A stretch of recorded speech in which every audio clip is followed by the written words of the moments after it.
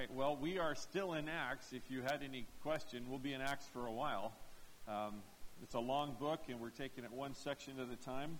And we're just moving right along. We've kind of opening up a new chapter today. It's in the middle of a chapter, but it's kind of a new story. So I just want to read Acts 11:19 through 30, and then we'll work our way through the text. So, verse 19. Now those who had been scattered by the persecution that broke out when Stephen was killed, think back, remember that. Stephen preached a sermon. It was comical if it wasn't tragic.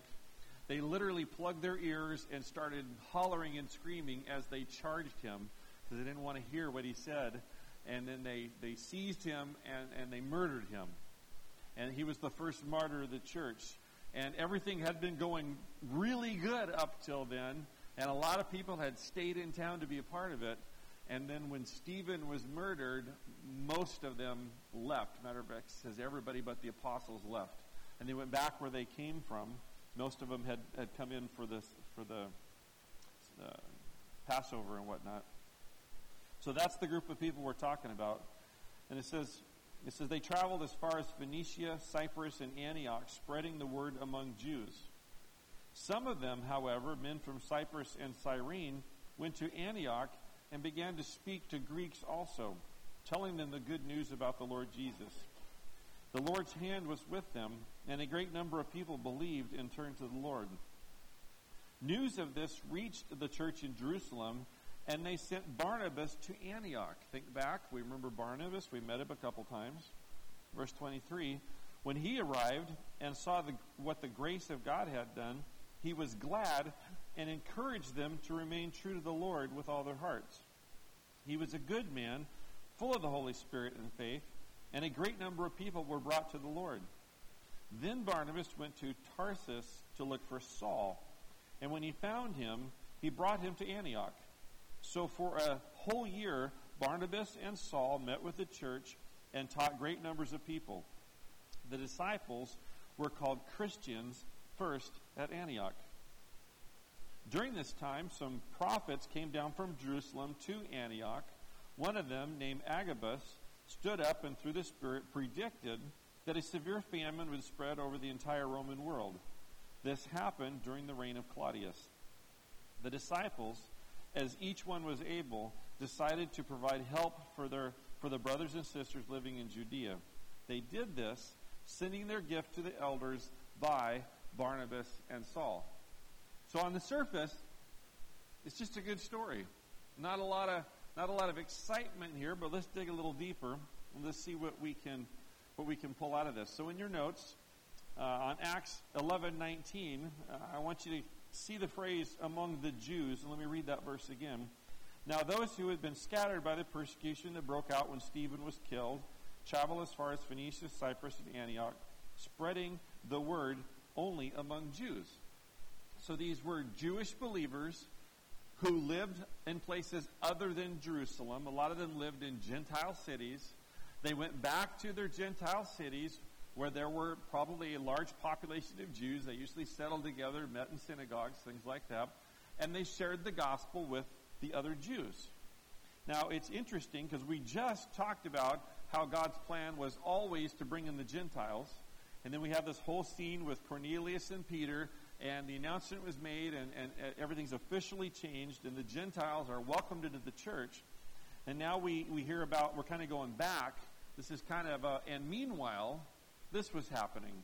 So we have this, meanwhile, this was happening. And it's among the Jews. So we're kind of back to where we started. It's among the Jews. And I want you to see something.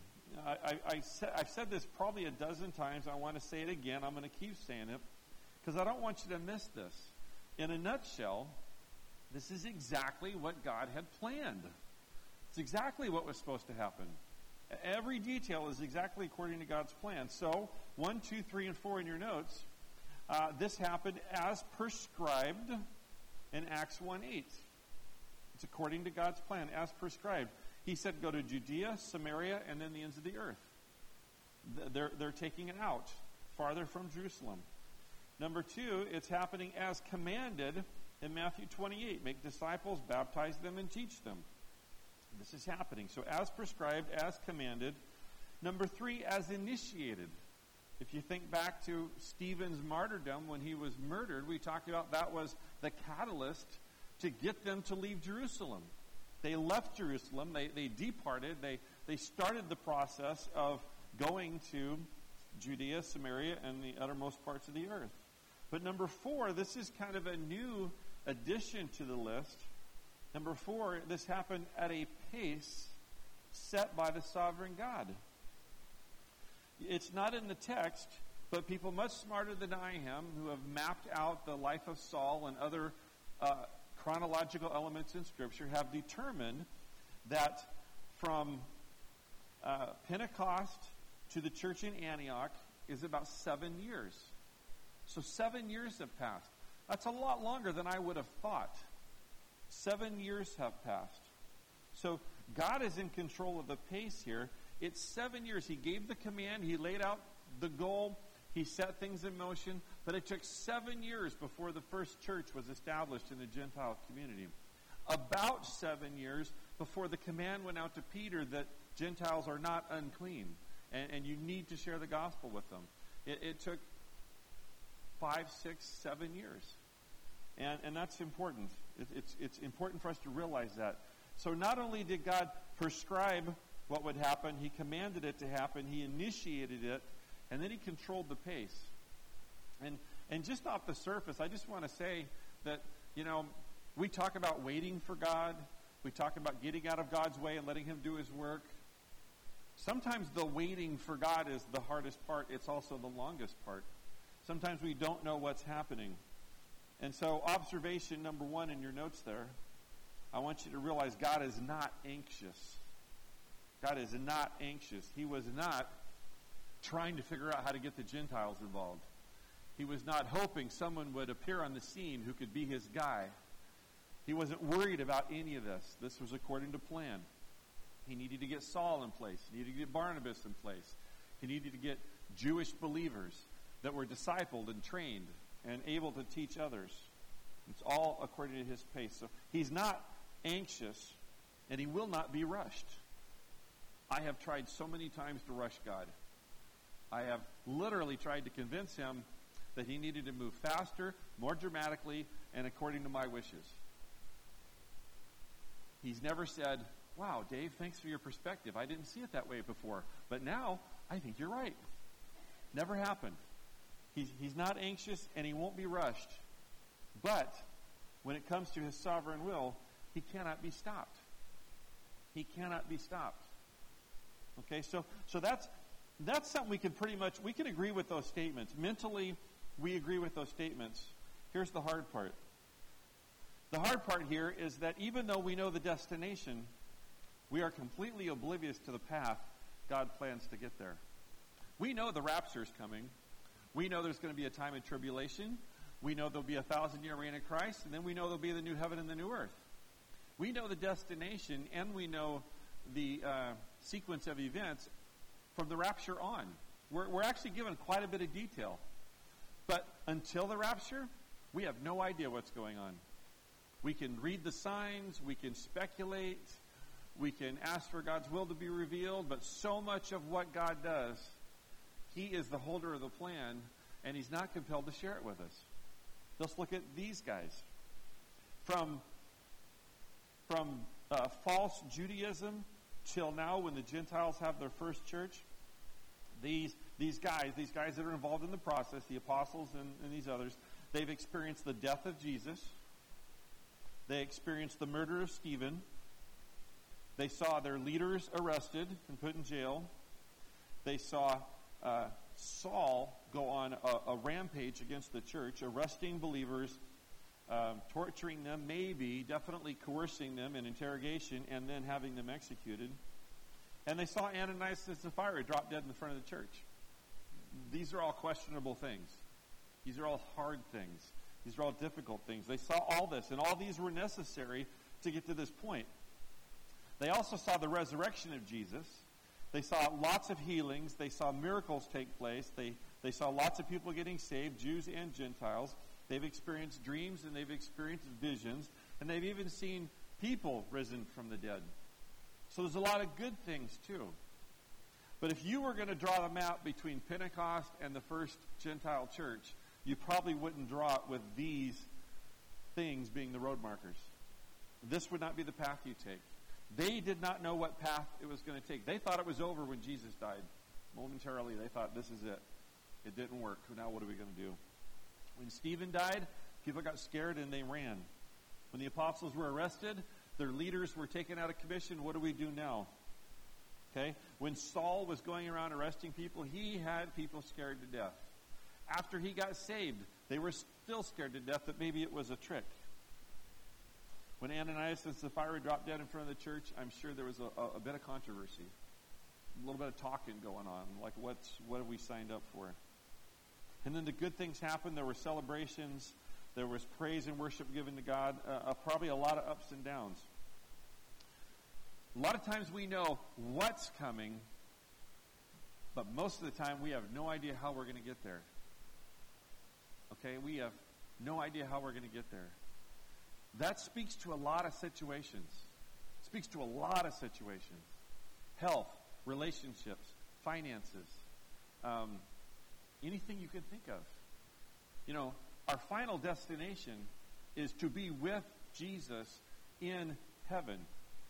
To be raptured one day, to be with him before the 1,000-year reign of Christ, to rule with him during the 1,000 years, then to go into the new heaven and the earth. That's our final destination. But we might go through tragedy along the way. We might have great triumph along the way. We might be dead broke one day and rich another day. Our health might have a crisis. Our loved ones' health might have a crisis. We could face persecution as a church. We could face persecution as individuals. Your pastor, one day in the future, might be arrested for good stuff, not bad stuff. We don't know what's coming. But God's sovereign will is always accomplished. Nothing Satan throws into the mix can stop God from accomplishing his will. And there's some comfort there. I can endure whatever comes on this earth because I know that eternity is so much bigger and better than where I'm at now. Where I'm at now is actually just a blip on the screen compared to what's coming. And God has a purpose. I can be involved in God's purpose. You know what? I know I would say this. I bet most of you would say this. If my son or daughter was guaranteed to be saved, if I got cancer, I sign up today. If my neighbors perhaps, if I was able to bring people to Christ by my crisis, by walking through it in front of them, I would probably say, yeah, sign me up. I wouldn't be excited about it necessarily because it's going to be hard, but I know God is sovereign. And we have to look at our present situation in light of an eternal perspective. And they didn't know what was going on when many of these things happened. And we don't know what's going on when many things happen to us. But God is not anxious. He will not be rushed. And his sovereign will cannot be stopped. And I just want us to see that right off the bat. Acts 11:20, which now is the 7 years later, it says, some of them, however, men from Cyprus and Cyrene, went to Antioch and began to speak to Greeks also, telling them the good news about the Lord Jesus. Well, the them, we talked about who the them are. These are witnesses of Stephen's murder. That's your first blank there in your notes. Witnesses of Stephen's murder. They were Jews living in and among the Gentiles. Many Jewish people moved to the Roman cities, moved to the Greek cities, moved to foreign cities because they could prosper there, because there was land there, opportunity. They didn't lose their faith. They were living there, and then they became believers, and they continued to live there. So they were Jews living among Gentiles already, and they were men and probably women, probably most definitely women, men and women, discipled enough to know their calling, but perhaps fearful. I wonder why they went to Antioch. Why didn't they stay in Cyprus and Cyrene? There were plenty of Greek people in Cyprus and Cyrene. Why did they go to Antioch? One option is that they had friends there. They knew people there. Maybe they knew Gentiles who were interested in the God of Judaism, and they went to tell them about Jesus. Maybe that's the case. Maybe they were fearful and thought, I think this is what God wants us to do. Let's go over here and let's tell them where our families aren't in jeopardy and things like this. So maybe it was fearful, maybe it wasn't. But they had been discipled enough to do this. It took 7 years for the Gentiles to learn the Scripture enough, to learn enough about Jesus and enough about the gospel for them to go out then and share it with other Gentiles. The Gentiles didn't have the Jewish history. These guys did, and they went and talked to the Greeks. Now, number 2 in your notes, I want you to catch this.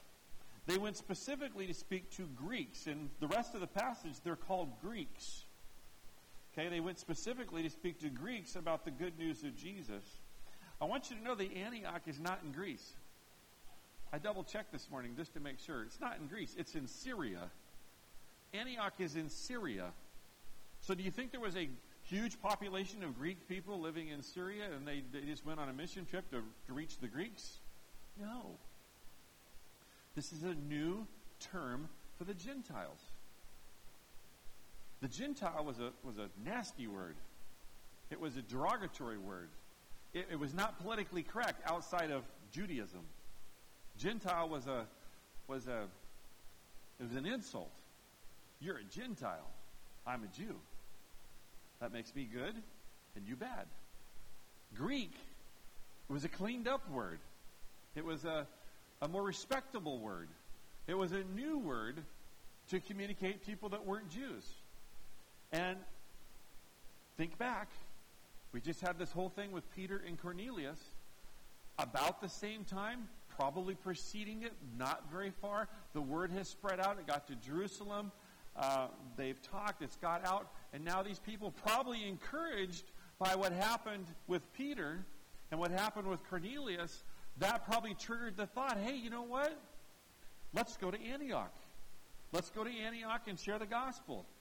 And we need to show up not calling them you dirty Gentiles. Let's refer to them as the Greeks. And so the story, as told to Luke, the attitude has changed. Now it's not those outsiders. Now it's people that Jesus died for. People that the gospel is presented for. People that can be saved. People that can join us in the kingdom of God. So now they're called a respectable name. And I want you to see the change. God announced, don't call anything unclean that I've called clean. And he took Peter right into the home of a Gentile. And he and his household and many friends got saved. And he stayed and he taught them things.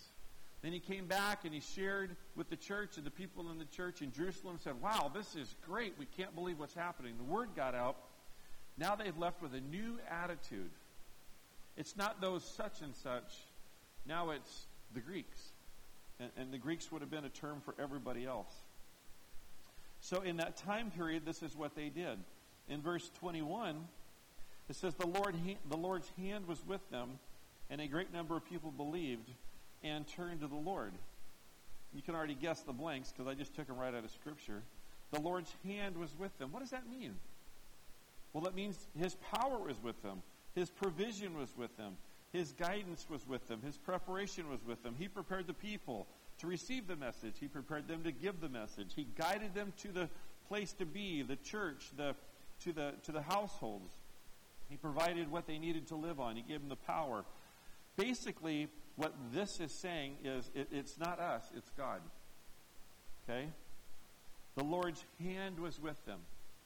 And Luke would have reflected what he was told. So I'm confident that in the telling of the story, when Luke was receiving this story, the people in Antioch were saying, the Lord's hand did this. The people that went to Antioch were saying God was doing something incredible. And so God is given the credit. The Lord's hand was with them. Nothing we do is ever by our own strength or our own intelligence or our own will. Anything we accomplish for God is by the hand of God. And we always need to give God the glory and the credit as well. And that just needs to be a thought process that's constantly on our minds. It's not me, it's God. It wasn't my idea. God put this idea in my head. It's not me. And that's the humility we need. That also creates the dependence on God, that constant understanding that I don't have the power, I don't have the resources, I don't have the ideas, and I'm not ready, but with God I can do this because he's called me. Number 2 in your notes, a great number of people believed. Just says it, and a great number of people believed. They believed what? They believed Jesus was the Son of God who died on the cross so their sins could be forgiven. He rose again, proving who he was, and that he was offering them the forgiveness of sins so that they too could be resurrected and spend eternity in heaven. They shared the gospel, and people believed. But then there's the phrase, number 3, and turned to the Lord. Turned to the Lord. They didn't just believe, they experienced a change. And I think this is important. It's here because the author wants us to know that these people really did believe. They really did believe, and it was evidenced by their changed lives. And I want to say that every conversion results in a lifestyle change. Some quickly and dramatically, some a little slower over time. But the Holy Spirit will convict us of sin. And the Holy Spirit will challenge us to make changes. We'll read in God's Word, and all of a sudden we'll see things we never saw before. And we'll do things differently. The fruit of the Spirit, love, patience, joy, kindness, all these things will start to appear. Because fruit grows from a healthy tree. And we can't stop the fruit from growing, so it's going to show up. And so a true conversion always reflects change, and these people turned to the Lord. They started depending on the Lord. They started praying to the Lord. They put their faith in the Lord. And eventually, skipped a little ways ahead, they were called Christians. That means little Christs. They were known as little Christs. The Jews were not known as little Christs before this. These Gentiles or Greeks were known as little Christs. So they changed so much that they became identified by outsiders as little Christs, and they were called Christians. So the hand of the Lord caused all these things, brought this about. Many people believed, and their lives were changed. 22 through 24 says, news of this reached the church in Jerusalem. Everything goes back to headquarters. And they sent Barnabas to Antioch. Okay? When he arrived and saw what the grace of God had done, again giving credit to God, he was glad and encouraged them all to remain true, the changed lifestyle, with all their hearts. He was a good man, full of the Holy Spirit and faith, and a great number of people were brought to the Lord. Well, let's talk about Barnabas. We met Barnabas the very first time in the story of Ananias and Sapphira. Barnabas was the balance to Ananias and Sapphira. Ananias and Sapphira sold their land, claimed they give it all to God, but did not. Barnabas did sell his land and did give all the profits to the church. So Barnabas was generous. He had sold land and donated it to the church. That was Acts 4. He's also the one who, when Saul showed up in town and said, hey guys, I'm saved. Let me tell you about it. And they said, no, we're not falling for this one. You need to work a little harder. This one's way too obvious. Barnabas stepped in, heard Saul, brought him back to the apostles and said, hey, you need to hear his story. And then in hearing the story, brought them together. So he basically introduced the saved Saul to the people he had been persecuting. And now in this passage, he's called a good man, full of the Holy Spirit and faith. He was righteous. He was growing. He was serving. He was leading. Not many people are called good men in Scripture.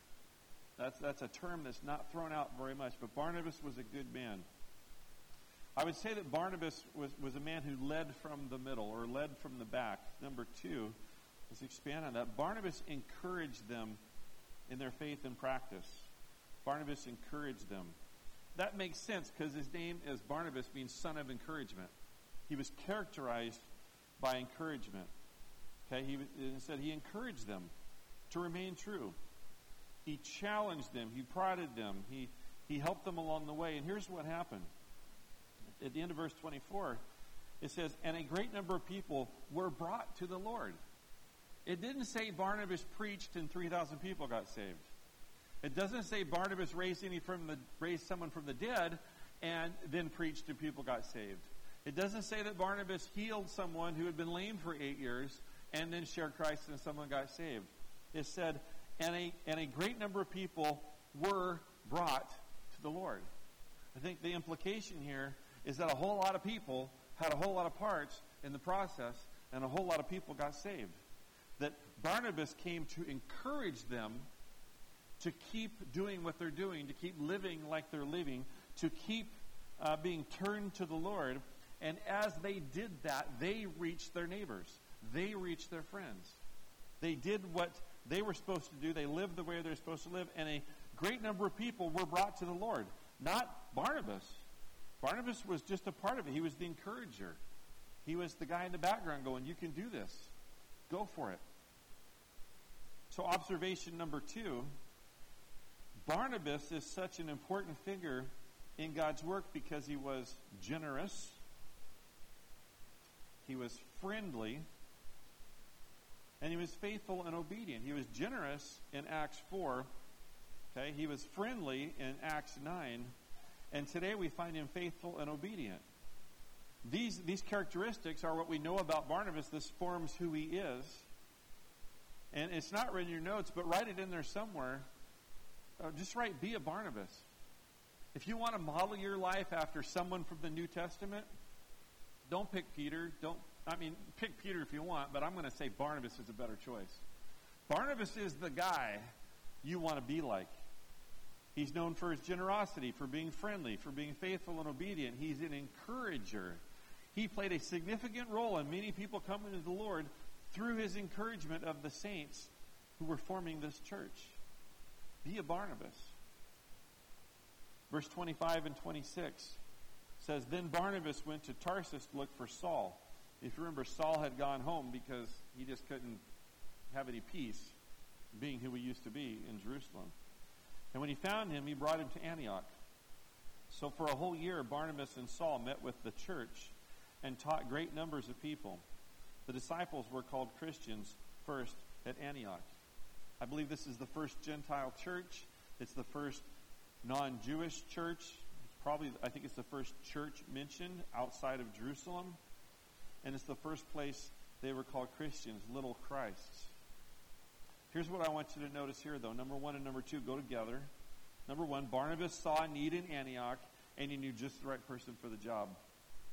He saw the need, and he knew the person for the job. So he went and found Saul. And then number 2, Barnabas saw a need in Saul and knew just the right ministry to mentor him. Saul needed somewhere to serve.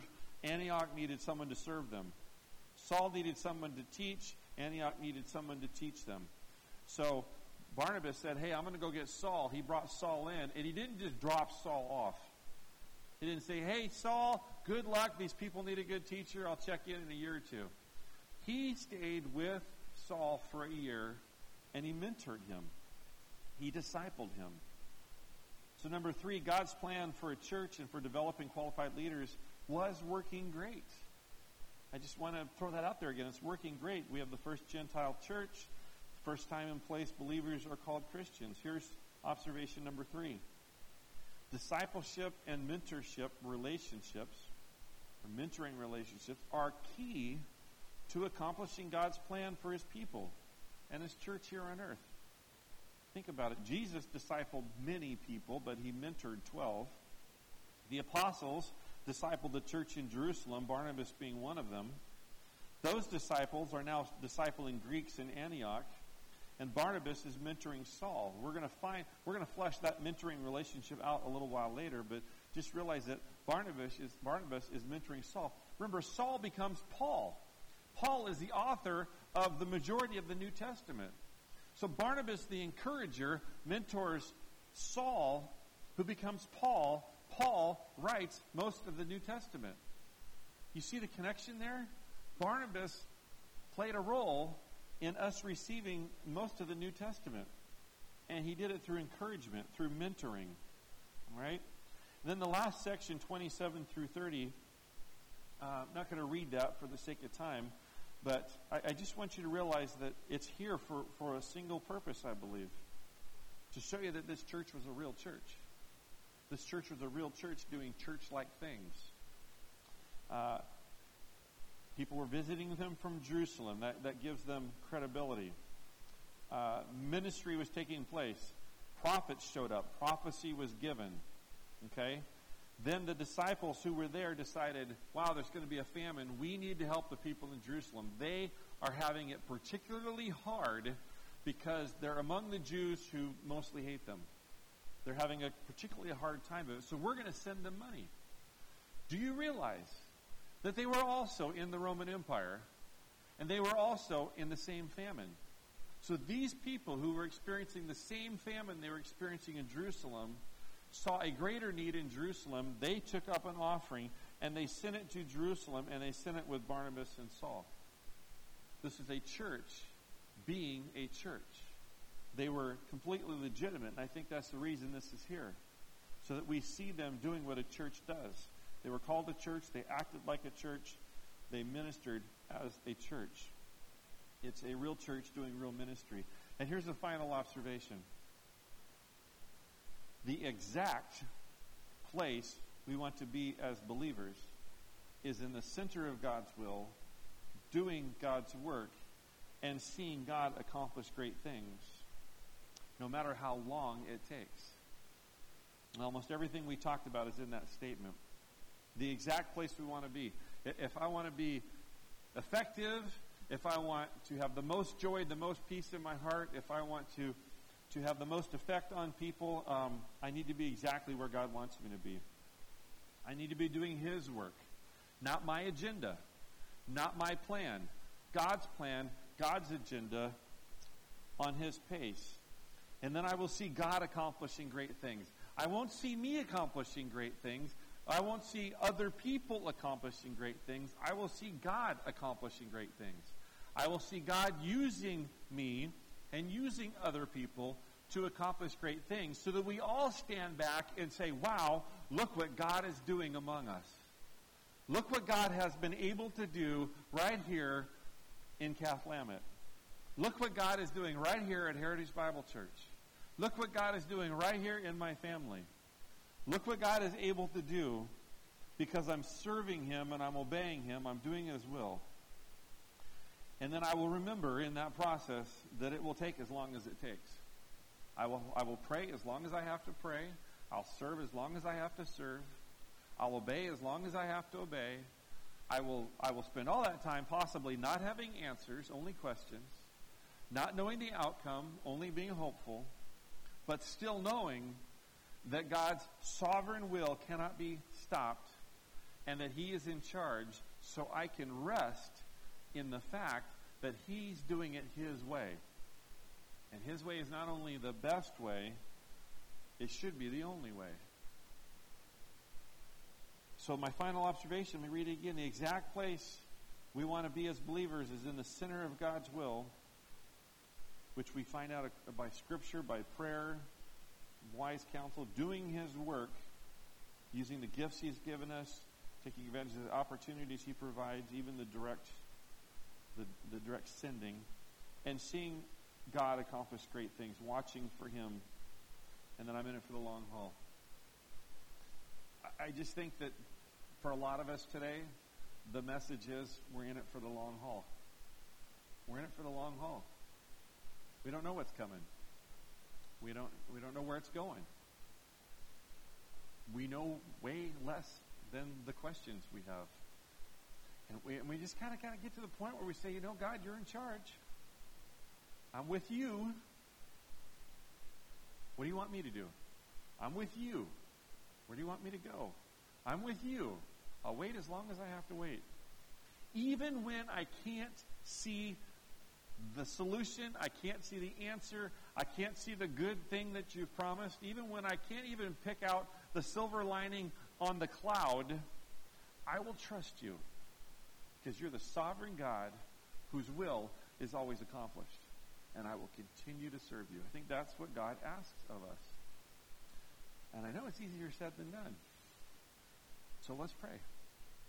Father, thank you so much that your will is always accomplished. That you always get to the place you want to be. And you always bring the people you want to bring with you. And you never fail. Father, as humans on this side of eternity, sometimes it's hard to see what's going on. And why we think we need to see what's going on, I don't know, but it's human nature. We want to be in charge. We want to be in control. We want to call the shots. Father, help us to humbly submit to you and let you be in charge and call the shots. And let us just ride the train with you to get to where we need to be in your time, by your process. Help build that type of faith in our hearts. In Jesus' name I pray. Amen.